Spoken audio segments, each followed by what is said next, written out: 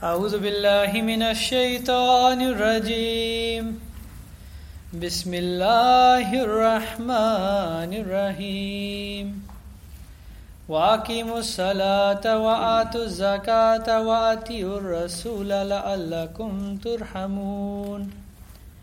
Chapter 24, verse 56, Allah Almighty says, "And observe prayer and give the zakat and obey the Messenger sallallahu alaihi wasallam, that you may be shown mercy." This particular verse appears right after the verse that talks about Khilafat being established in the Muslim Ummah. And what's unique about this verse is that right after mentioning that Khilafat will be established on this earth, Allah then mentioned to the Muslim world that these three things are connected to Khilafat. The first, Aqimu Salata, establishing prayer, Atu Zakata, giving towards zakat, and Atiur Rasula, obeying the Holy Prophet Muhammad sallallahu alaihi wasallam. I'll present a commentary by Hazrat Khalifatul Masih II, Hazrat al-Muslim Maud radiyallahu anhu, first with regards to these verses, and then I would like for us to discuss a little bit about what it means and what commentary he has shared and try to digest a little bit of the information that he has given us. Hazrat al-Muslim Maud radiyallahu anhu states, he says, "What is the difference between the companions of the Holy Prophet Muhammad sallallahu alaihi wasallam and the Muslims of today? It is only this, that because the Sahaba were under a system, they had reached the pinnacle of obedience to the Prophet. For example, whenever the Prophet would issue any order, the companions would immediately stand ready to fulfill the command. Though this spirit of obedience of the Prophet is not evident among the Muslims of today. Muslims will pray 5 daily prayers, they will keep the fast, and they will perform the Hajj, but they do not possess the essence of obedience of the Holy Prophet Muhammad sallallahu alaihi wasallam, because such obedience cannot be established without a system.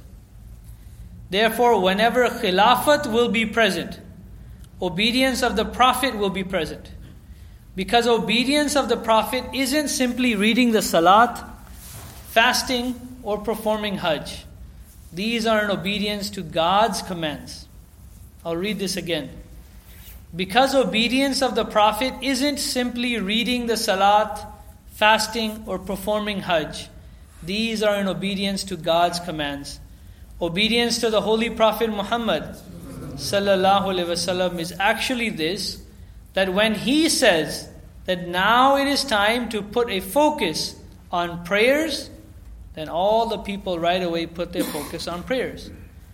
It is also this, that when he says you must put focus on zakat and paying chanda, then everyone turns their full focus on zakat and paying chanda. And it is this, that when he says that there is a need for sacrificing ourselves, or a need for sacrificing by migration, then all of the people stand ready to sacrifice themselves and their places of residence. In other words, these three things are such that are fortified and connected with Khilafat. If there is no Khilafat, then Allah Almighty states that your prayers will deteriorate, your zakat will disappear, and in your hearts the core of your obedience to the Prophet will diminish. Since our Jamaat, our community, is under the habit and practice of following a system, that is why individuals of Jamaat possess the core of obedience in them. That is why if today individuals of our Jamaat were taken back to the time of the Holy Prophet Muhammad sallallahu alaihi wasallam, they would exhibit the same spirit of obedience as was shown by the Sahaba themselves. Although in comparison, if you imagine a non-Ahmadi Muslim in that same era of the Prophet, you will find such a person continuously stumbling along every step of the way, while incessantly asking to slow down because he isn't able to understand the wisdom behind this command or that command.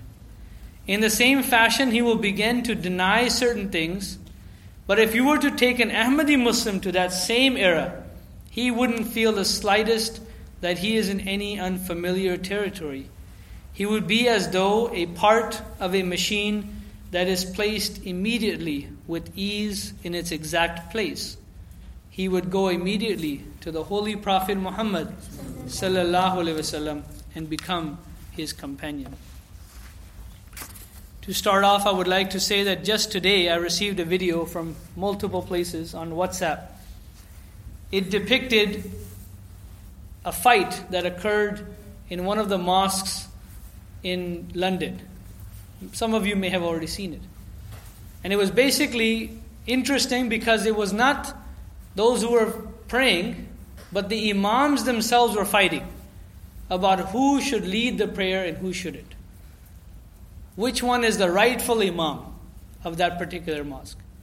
So much so that they were dragging these Imams, pushing them, holding them, doing everything they could, telling them to be quiet, telling them to control themselves. And yet, all they kept doing was yelling and screaming, shouting, pushing, shoving. And just looking at this scenario of just one mosque, they could not decide who should lead the prayer. Imagine what their whole story, their whole situation must be like. What is the difference between them and us? It is Khilafat. It is the fact that we have a Khalifa. We have never fought for the person to lead the prayer here, right? Nobody would ever do that. Because we have a system, we have a nizam. And we have that obedience, that spirit of obedience. And what Hazrat Khalifatul Masih Sani, the second Khalifa, he is mentioning here, he's giving us not only, a pat on the back, but also telling us where we should be if we aren't. He is saying that, look, the Sahaba of the past and the Muslims of today, there's a stark difference between the two. He says, but my Ahmadis, true Ahmadis, good Ahmadis, Ahmadis at the level they should be at, if they were to go back in time, they would be obedient to the Holy Prophet Muhammad sallallahu alaihi wasallam, just like the Sahaba. Now the question is, are we at that level? Are we truly behaving like those Ahmadi Muslims that the Khalifa was talking about? Or are we not? Many of us talk about how, if Hazrat Abu Bakr radhiyallahu anhu was here, I would be right next to him, shoulder to shoulder. I would obey him, listen to him, do everything. All of us imagine that if we were to go back in time. Especially when you're reading the stories of the Sahaba. You read about Hazrat Umar bringing 50% of his home. You think, I would have brought 75, right? These are all things that we think about. We anticipate, we hope for. But today we do have a Khalifa. On this very earth, we are those blessed souls who are able to not only witness him, but many of you have met him. Many of you have written to him. Many of you have received a letter from him. Many of you may even have a picture in your home with him. And when he tells us to do something, what happens? I don't have time today. I'm a little busy. I'll do it later. That's not very important. That's not exactly what I was thinking. And we have every single excuse that we can possibly think of. And when it comes time to be obedient today with the Khalifa of our time, we have excuses. But we think back, if I was there, I would die for this and that, and I would be here, I would stand shoulder to shoulder. Just simply making poetry and making claims is very easy to do. What the second Khalifa is mentioning here, let's understand it. There are two kinds of commandments. One is the commandments that God has given to us directly in the Quran. And the promised Messiah ﷺ says there's around 700 of them. And the promised Messiah ﷺ is also quoted to have said that if you leave even one of those commandments willingly, intentionally, then you yourselves, by your own action, have closed the door of salvation to yourself. Just one of those commandments. So those are the commandments that God gives us. But what are the commandments of the Holy Prophet Muhammad sallallahu alaihi wasallam?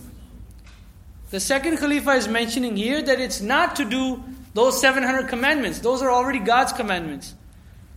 It is to do those 700, but putting a focus on the ones that the Khalifa of that time directs you. You have to do all of them. But every so often you will have one to specifically focus on. Every once in a while you hear a Friday sermon and Hazur will say, focus on your prayers. Or he'll give you a prayer to memorize. Or a dua. You all remember during the Khilafat Jubilee in 2008. He gave us a series of prayers. To do 2 rakat and fast. And it's a long series of things to do. And we all started to do them. But don't we do them every day? Anyways, if we wanted to? So obedience to the Prophet at that moment was to listen and obey to the Khalifa of that particular time. For the guidances he was giving at that particular moment. Now why is any of this important? I want you to understand that in the Quran, there is mention of 2 kinds of Khalifa. Not one, but 2. One Khalifa is a Khalifa of Allah, also known as a Prophet, a Nabi or a Rasul. Okay? In the Holy Quran, Hazrat Adam a.s. is referred to as a Khalifa.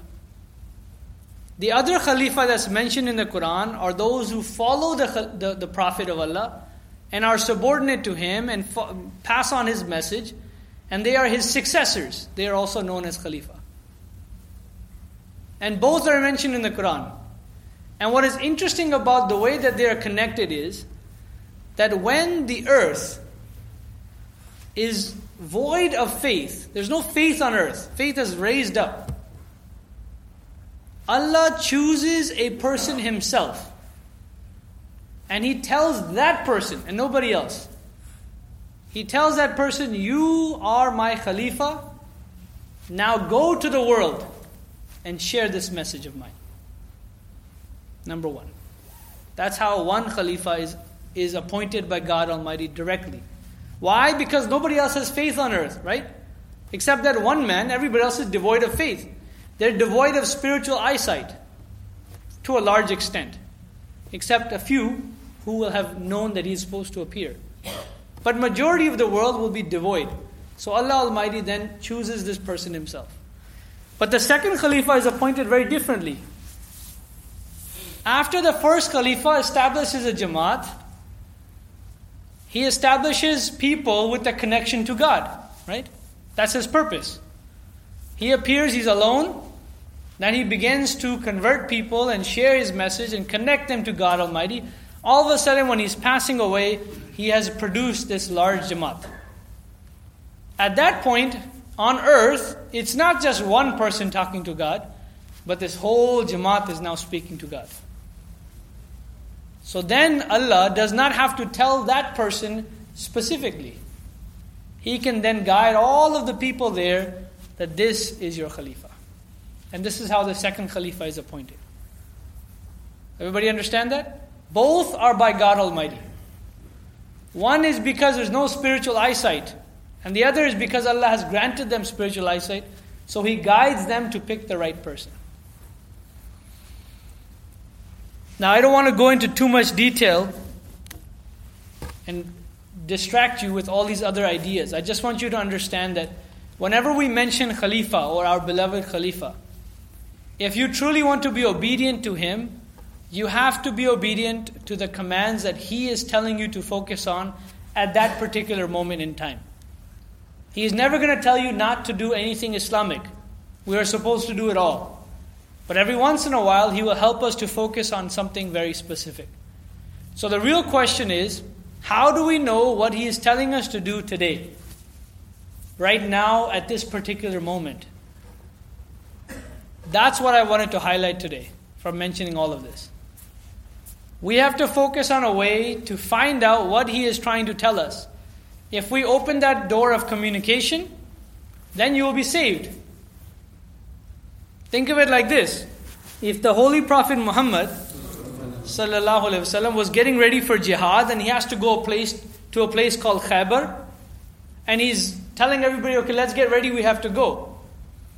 Now, if you're sitting in your home with the door locked and windows closed, you have no idea that outside the Prophet is getting ready to go for jihad. You'll be in your room quietly sitting there enjoying life, And by the time you leave the room, you'll find out they're already gone. You miss the opportunity to follow that particular command, to participate in that particular jihad. So today, unfortunately, with all the technology we have, with all the modes of communication we have, we also remain in the dark. Why? We will spend hours upon hours on YouTube, for example. We will spend hours and hours upon, watching TV or a game or this or that, watching something and remaining in this bubble. And when you ask somebody, have you watched MTA? No. They don't even know what it is. What have you heard about Hazur? What's the last thing that you can think about right now that Hazur had told you? If you have to think all the way back to Hazur's visit in America, then we have to work on this. Because not only on a weekly basis, but on a daily basis, Hazur is sharing instructions and ways for us to succeed. For us. Nobody else. So let's step back for a moment and let's realize that he is directing us and what are those ways to do it. Okay? Number one. There is on Press Ahmadiyya website, there are diaries of Hazur that are published nearly every month. In those diaries, many of you have quoted it in the past. Some of you know that Hazur likes iPhone, or he happens to have an iPhone. Where was that found? That was written in that diary for the first time. And there's so many other treasures there. And Hazur has instructed Abid Khan Sahib to write it in English so that all of us can benefit. So the first, I would say, source for you to know what Hazur is saying, sometimes very specific and minute details of things he is directing. Read those diaries. If you don't know where they are, I would hope that everybody would share some kind of link on WhatsApp so we all know where those Press Ahmadiyya diaries are. Number two, they've started a new series on MTA. It's on YouTube as well. It's called This Week with Hazur. Every single week, they will summarize Hazur's week, the Khalifa's week, and what he is doing, what he is saying. In fact, the very last video that I remember I watched was last week's, in which he very clearly mentioned to a group of converts from Canada that you have to listen to everything your wife says, spend time and focus and try to hear. Just listen, and things will be better. So there are small things, small snippets that you will get from his guidances in that way. Another one, of course, is that the speeches that he gives at various events. If we're having Bangladesh Jalsa Salana, for example, coming up, every once in a while, if not every time, Hazur has a speech specifically for that Jalsa. For Qadian Jalsa, Hazur will have a speech. And so many other Jalsas and events around the world. Qaza board had a meeting, international centenary. They had a meeting, Hazur gave a speech. These are the speeches we should also try to digest and try to listen whenever we have time. The next, of course, is on a weekly basis. We get the Friday sermons. For that particular week, that should be your goal. Whatever he has focused on for that particular week. Our beloved Hazur has actually quoted a missionary from London, and he said that I like this one particular practice that he has. What he will do, and you will see this every time you're watching MTA, look in the front row, you will see one person sitting there writing notes during Hazur's sermon. That's the particular missionary I'm referring to. He sits there and he takes notes, exact details as much as he can from beloved Hazur's sermon. Then he divides them up into 7 sections. And every single day, for dars, he will present one of those sections. And in this way, the whole week, he has summarized and discussed everything Hazur said again, but in sections. And Hazur said that's a very good thing to do. And the last thing I would say is that you should write to him. I believe all of us collectively wrote in December, I think it was 22nd or 23rd or so. How many of us have made an effort to write after that? I'm not asking you to raise your hand, it's okay. But I'm hopeful that you all did. And if you are younger, I would hope that you are now comfortable enough to write another letter. If you're not, again, we still have those exact same forms outside. I'll request if you can print more. I think they're a bit crooked. But if we can print a fresh batch. Anytime you want to write something, just pick up a piece of paper. It's very easy. The template is right there. Write it out, put your name, and send it. And don't delay. And don't only send bad things or things that you're having a hard time with. Send good news as well. Today my kid graduated. All right, write it down. Right? Today I bought a TV. Write it down. Just share with Hazur. Whatever you want to share. And you make it as short as possible so that it gets to Hazur. And then sometimes when you get a reply, it will specifically tell you to focus on something. Sometimes a reply will say, focus on istighfar. Another one will say, focus on your 5 daily prayers. Take that as your personal guidance from the Khalifa and try to focus on them. So that's the basic thing I wanted you to understand. That for us to truly succeed and not turn into those people we saw in London who are fighting over who should lead a particular prayer, for us to remain united and unified, we have to connect to our Khalifa. I remember reading, I cannot quote who, but I remember reading there were two people discussing and arguing about, within the Jamaat there was people they didn't like. They said, oh, there's this problem and that problem and this problem. And the gentleman overheard them and he came to them and says, what are you saying? He said, oh, that man has this problem. He said, oh, that man has this problem. He said, stop. He said, every single one of us has a problem. We are all in a hospital. Some of us have the flu, some of us may have cancer. And our only doctor is our Khalifa. So you want to look at somebody? Don't look at each other. We're all sick in the hospital. What are you going to compare? Look at the Khalifa. Follow his example. Connect to him. I have seen so many times over the years, people will get distant from our Jamaat because of so-and-so said so-and-so. This person said this. And I always urge them, don't look at those people. Don't look at anybody. You're not here for any particular person. You are here to establish a relationship with Allah. And the only person who can help you do that is the Khalifa. Look at the Khalifa. And if we're not spending enough time finding out what our Khalifa is doing, then that is our own weakness and we have to work on it. I hope and pray that we're able to make a lasting relationship with our beloved Khalifa. Ameen. Allahumma salli ala Muhammadin wa ala ali Muhammadin wa barik wa sallim innaka hamidun majid.